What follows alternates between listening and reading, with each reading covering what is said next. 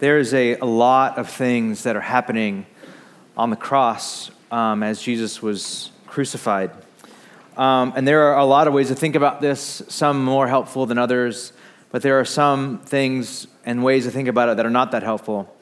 There's a very emotional illustration that will be told by countless pastors today on Good Friday. I may have used this illustration once or twice years ago. It's an illustration that depicts God as God the Father as a railroad operator who brings his son Jesus to work with him one day, and as the Father is operating the railroad and switching the tracks and lowering the bridge, a train's approaching, and the train is full of people, full of passengers, and the Father needs to lower the bridge so the train can cross the river safely. And if he does not lower the bridge at the right time, the train will go off the cliff into the river and everyone will perish. And so as the Father is about to lay down the drawbridge, he looks down and sees his son playing under the bridge in the gears. And his options are, at that moment, kill his son and save the people, or save his son and let the people die. And the illustration goes, with tears in his eyes, the Father pulls the lever, crushes his son in order to save the people on the train. That's how the illustration goes. It's very emotional, but it's dead wrong. It's not a right way of thinking about it. It's wrong for all kinds of reasons, most of them having to do with how everything in the illustration is just happening. The Father happens to go to work that day with his son. He just happens to go to work, just does what he always does. The son happens to be playing in the gears naively. The son's like playing around, gears. And he's in the gears, and he's unaware of what's going on around him. And the people happen to be traveling down the tracks, minding their own business with no regard for what's going on. It's like time and chance all happen to the Father. And everyone in this illustration is passive until the Father has to make some active decision to kill his son and save the people. That is not what is happening on the cross. The cross is not happening to Jesus. It wasn't some date circled on his calendar, Passover this time, and I have to go to the cross. It's not just happening to him. Jesus is happening to the cross. The cross is not happening to the Father. The Father is at work in Christ through the cross. The Father is happening to the cross. This is why that illustration of the railroad operator just doesn't work. It's not a good illustration. So what is a good illustration to what's happening on the cross? Many illustrations that we try to use fall short because they only capture one side of the Godhead acting on the cross. The best one that I know of from modern literature is Harry Potter. And Hunger Games doesn't really work. You might go, but what about Hunger Games? It falls short, even though Katniss steps into the place of her sister Primrose and offers herself as tribute. It falls short, and this is why. Professor Snow is the God figure here, and he's seeking blood tribute to appease the wrath of the gods of the Capitol. So that will not do. That is not what we see on the cross. But Lily Potter, Harry's mom, gave her life and acted in full knowledge and love to save her offspring by taking upon herself the curse of death, being killed by Voldemort. And later, Voldemort would call what Harry's mom did, and he would say to Harry, it was old magic. It was some ancient magic that saved and sealed Harry. And I think the first few books, at least, of the Harry Potter series are Harry growing in the knowledge of who he is and what his mom had done for him. And there's one moment in book 5 where Dumbledore, his headmaster, finally explicitly explains to him, and he says this to him, and I quote, "You would be protected by an ancient magic of which Voldemort knows, which he despises, and which he has always therefore underestimated to his own cost. I am speaking, of course, of the fact that your mother died to save you. She gave you a lingering protection he never expected, a protection that flows in your veins to this day. I put my trust, therefore, in your mother's blood." I honestly can't think of a better modern illustration than that. The power of our Creator's blood to save us, to seal us, to protect us at infinite cost to himself. But this illustration kind of falls short as well. Because we're not just some innocent babies being saved by our moms. No, we're more like Voldemort in the story. Our wands doing the killing. Our sins held him there until it was accomplished. We cried out, like we did a second ago, crucify, crucify. We wanted him dead. So we are not just innocent bystanders in this story. And we're not just some people that are just happen to be saved. We actually, in the scene, as we read from the book of Mark, the Bible depicts Jesus being delivered up to the whole world and the whole world working together to betray Jesus. The world working together to deny Jesus, to reject him, to charge him, to beat him, to mock him, to kill him. We are all complicit in this. It's all of us that did this. And Mark, the way that Mark tells his story, he does it very, very keenly to make sure that we get it all. That Jesus was delivered up over to the Gentiles, and the Gentiles were like, through Pilate, it's like, I don't really see anything wrong with them. And they yelled, crucify, and they all did. And then he handed him over to his own guards, and then they beat him, and then they mocked him, and everyone mocked him. Jew and Gentile alike, everyone mocked Jesus. Everyone condemned Jesus. And they put a robe around him, and they mocked him. They said, "Hail, King of the Jews." And they put a sign above the cross saying, "King of the Jews." And the Jews said, "Take that sign down. That's what he said he is." And then Pilate said, "What I've written, I've written." This isn't just happening to Jesus, and we don't just happen to be bystanders. We're a part of this thing. When Peter recounts what happened on the cross in a sermon he gives in the book of Acts, he says this. Listen to this. Jesus of Nazareth was a man accredited by God to you by miracles and wonders and signs which God did among you through him, and you yourselves know. This man was handed over to you, by God's deliberate plan and foreknowledge, and you, with the help of wicked men, put him to death by nailing him to the cross. You nailed him to the cross. The cross didn't just happen. What we see is that God the Father and God the Son and God the Spirit and collective humanity were all at work in this one event. It would probably take a lifetime to unpack this event.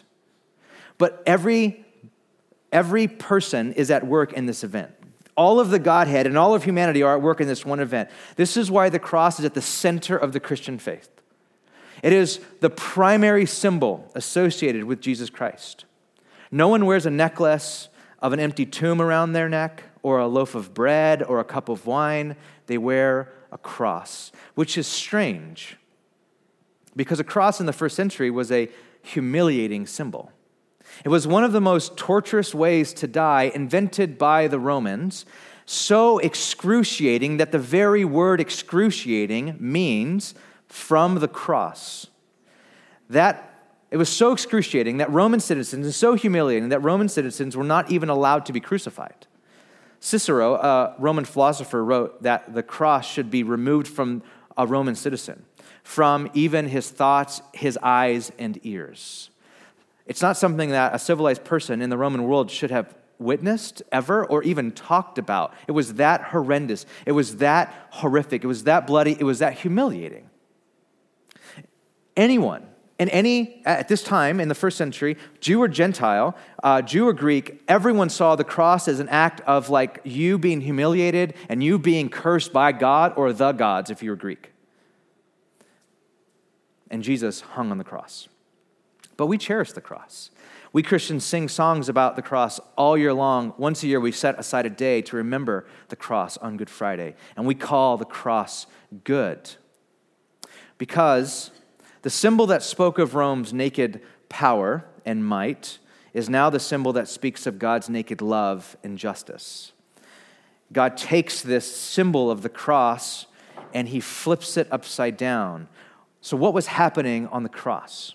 What was God doing on the cross? Romans 8:32 says that God did not spare his own son, but gave him up for us all. God did not spare his own son, but gave him. On the cross, God was giving up his son for us.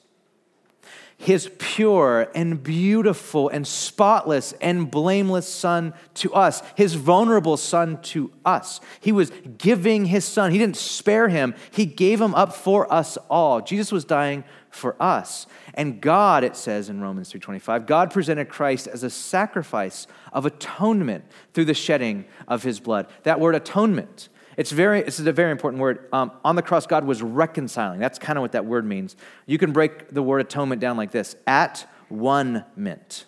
It means that the two things that are separated become one. So on the day of at one meant, or the day of atonement for Israel, it was making Israel one again with God because their sin had separated them from God. And atonement, the sacrifice of a pure lamb, brought them back in unison with God. On the cross, Jesus was making us one with God through his precious blood. And on the cross, it says in 2 Corinthians, God made him who had no sin to be sin for us, so that in him we might become the righteousness of God. On the cross, God was removing our sin, placing the consequences, placing the punishment of our sins upon Jesus. Our sins, the way that the scriptures depict our sins and the consequences of our sin is death, exile, being kicked out of the garden, living east of Eden, and then the people of God, every time they would sin, they would get further and further and further east, or further and further and further in exile. Another way you would be under the judgment of God or the wrath of God is when God handed you over to the Gentiles. So when God handed Israel over to Babylon, God was judging them. And it says in Deuteronomy, anyone who hangs on a tree is accursed by God. What we see in the crucifixion is Jesus coming under all of that for us. Jesus being delivered unto the Gentiles, being delivered to Pilate, and being crucified on a Roman cross. We see Jesus being exiled. He was crucified outside of the city walls. We see Jesus hanging on a tree. We see Jesus ultimately dying. He bore our curse. The curse of our sins, the wrath of God for our sins was upon him, that we might be made right with God and thus be restored and in right relationship with God. As it says in 2 Corinthians 5:19, for God was in Christ, reconciling the world to himself. The whole world is being reconciled and brought together and brought at peace by the cross, no longer counting people's sins against them. This is the activity of the cross. This is what God was doing on the cross. Like I said, the cross was not happening to God. God was happening to the cross. And his happening to the cross was for us. He's moving toward the cross for us. There's a moment in Jesus' ministry where he sets his face like flint to Jerusalem. He's going to the cross. And he's going to the cross for us. He's going to the cross to pursue us. The Father was not caught off guard by the cross. The Son was not naive going to the cross. They knew this was happening. But don't think for a second that this is just God being cool and calculated to gain our salvation. Like Jesus went cool to the cross. Like, I'm going to gain their salvation. This is what I'm doing. That is not the picture that we get even in the Garden of Gethsemane when Jesus cries out, let this cup pass from me, as he's about to face drinking in the cup of the wrath of God down to the very bottom. He staggers. He's like, I don't know if I can go through this. But he does. Because what happens on the cross is not just God being cool and calculated. It was absolute agony for all of the Godhead. Mark 15:33, we read this. At noon, darkness came over the whole land. At noon, it was dark. This here is a metaphor for the judgment of God. And at 3 p.m, Jesus cried out in a loud voice, Eloi, Eloi, lama sabachthani. Now remember, his face was beaten in. He was beaten, pummeled. They would throw a robe over his face and punch him and beat him with rods and and other things that men do in torture that probably shouldn't be named. And they did this to Jesus. And they would mock him, saying, if you are a prophet, tell us who just hit you. And so Jesus' eyes were swollen in, his teeth were busted out, his lips were swollen. And so when he mumbled, Eloi, Eloi, lama sabachthani, it sounded like he was calling out for Elijah. It sounded like he was saying, Elijah, Elijah. And so people mocked him, like, oh, he's calling out for Elijah to save him now. Look, he's calling out to Elijah. But he wasn't calling out for Elijah. He was saying, my God, why have you forsaken me? This is Jesus' cry of rejection. This is Jesus' cry of neglect. There is much debate around what this cry means, but everyone agrees that Jesus is quoting Psalm 22. And if you were to go to Psalm 22, you will see during the crucifixion, Jesus was living out the situation described in this psalm of suffering. Psalm 22 is like what Jesus sees from the cross as the suffering servant. And so Psalm 22 starts, my God, why have you forsaken me? Why are you so far from saving me? Why are you so far from my cries of anguish? I cry out to you, but you do not answer. I find no rest. I am a worm and not a man, scorned by everyone, despised by people. All who see me mock me. They hurl insults at me, shaking their heads. Bulls of Bashan surround me. Strong bulls encircle me. Roaring lions that tear their prey. I am poured out like water. All my bones are out of joint. My heart has turned to wax. It has melted within me. My mouth is dried up, and my tongue sticks to the roof of my mouth. You lay me in the dust of death. Dogs surround me. A pack of villains encircle me. They pierce my hands and my feet. All my bones are on display. People stare and gloat over me. They divide my clothes among them. Jesus can't get all that out. He can barely talk.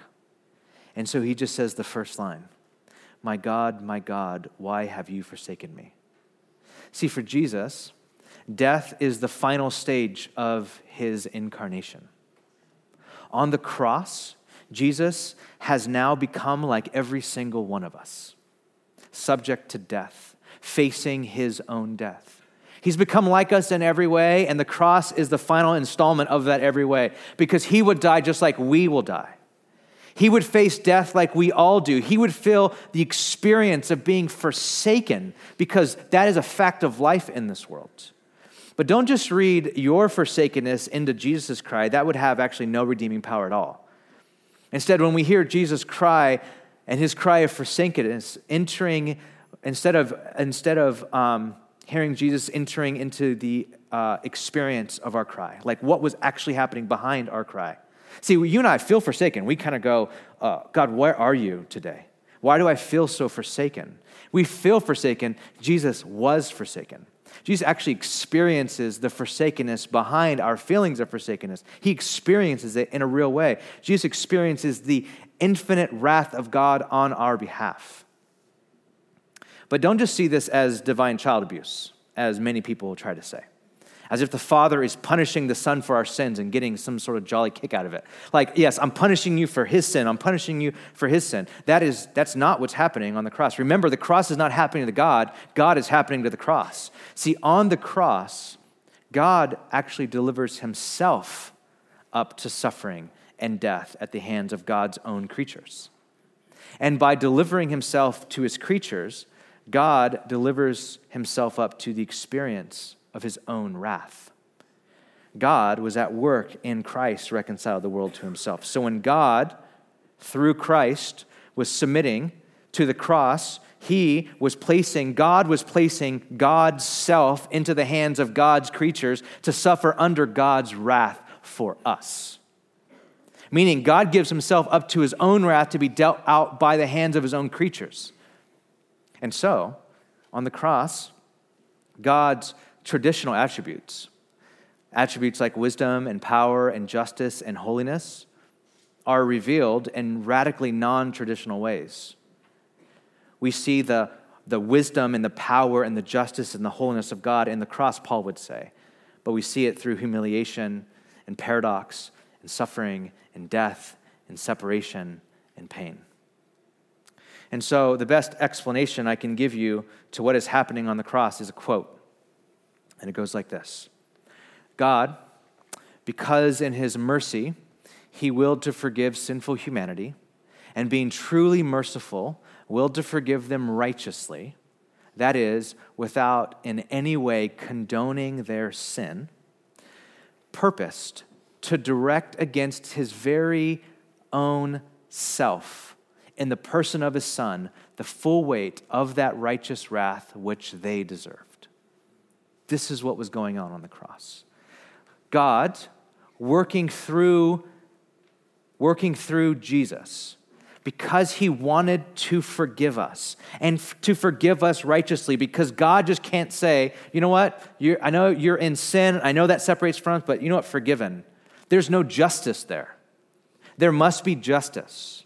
There must be justice brought. And so in order to forgive us righteously and justly, not saying that our sins are okay, but showing the ugliness of our sins, he himself turned his own wrath against himself and absorbed the wrath of God for us. This is Christ.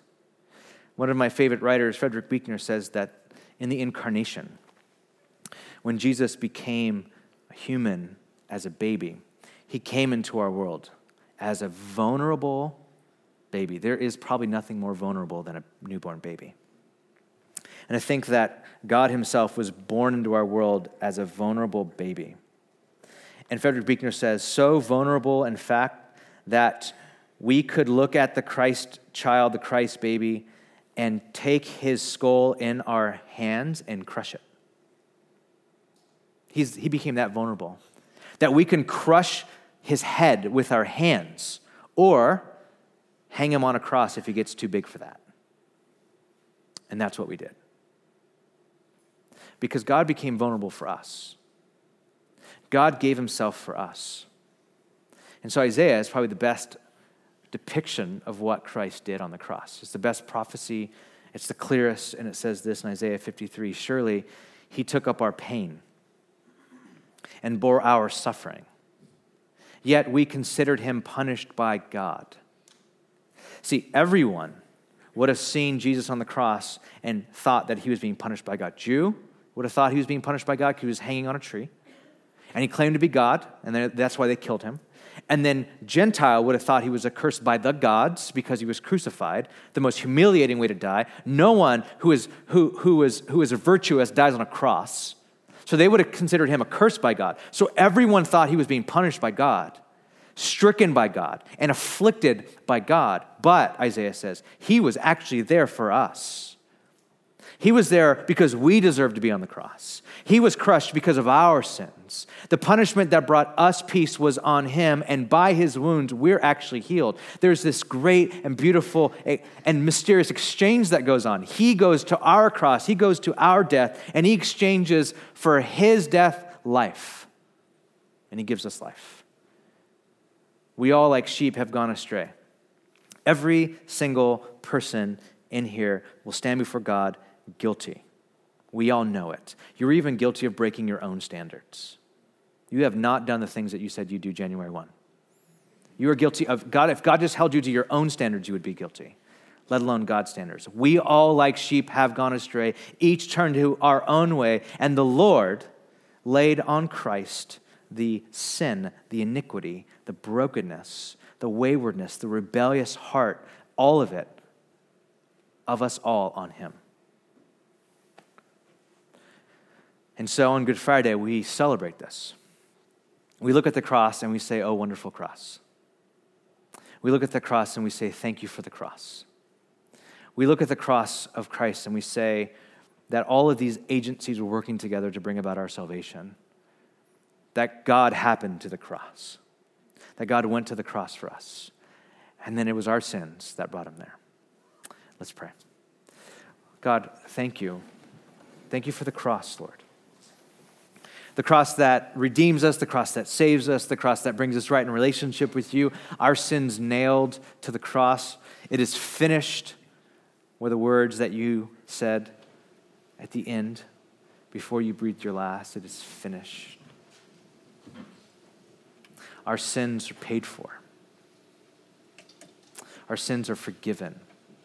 We can have newness of life. Your blood can cover us. It can save us. It can protect us, and it can seal us. Powerful blood. Powerful body. Thank you, most beautiful Christ, most vulnerable Son of God, for all that you accomplished for us on the cross. And as we receive communion tonight,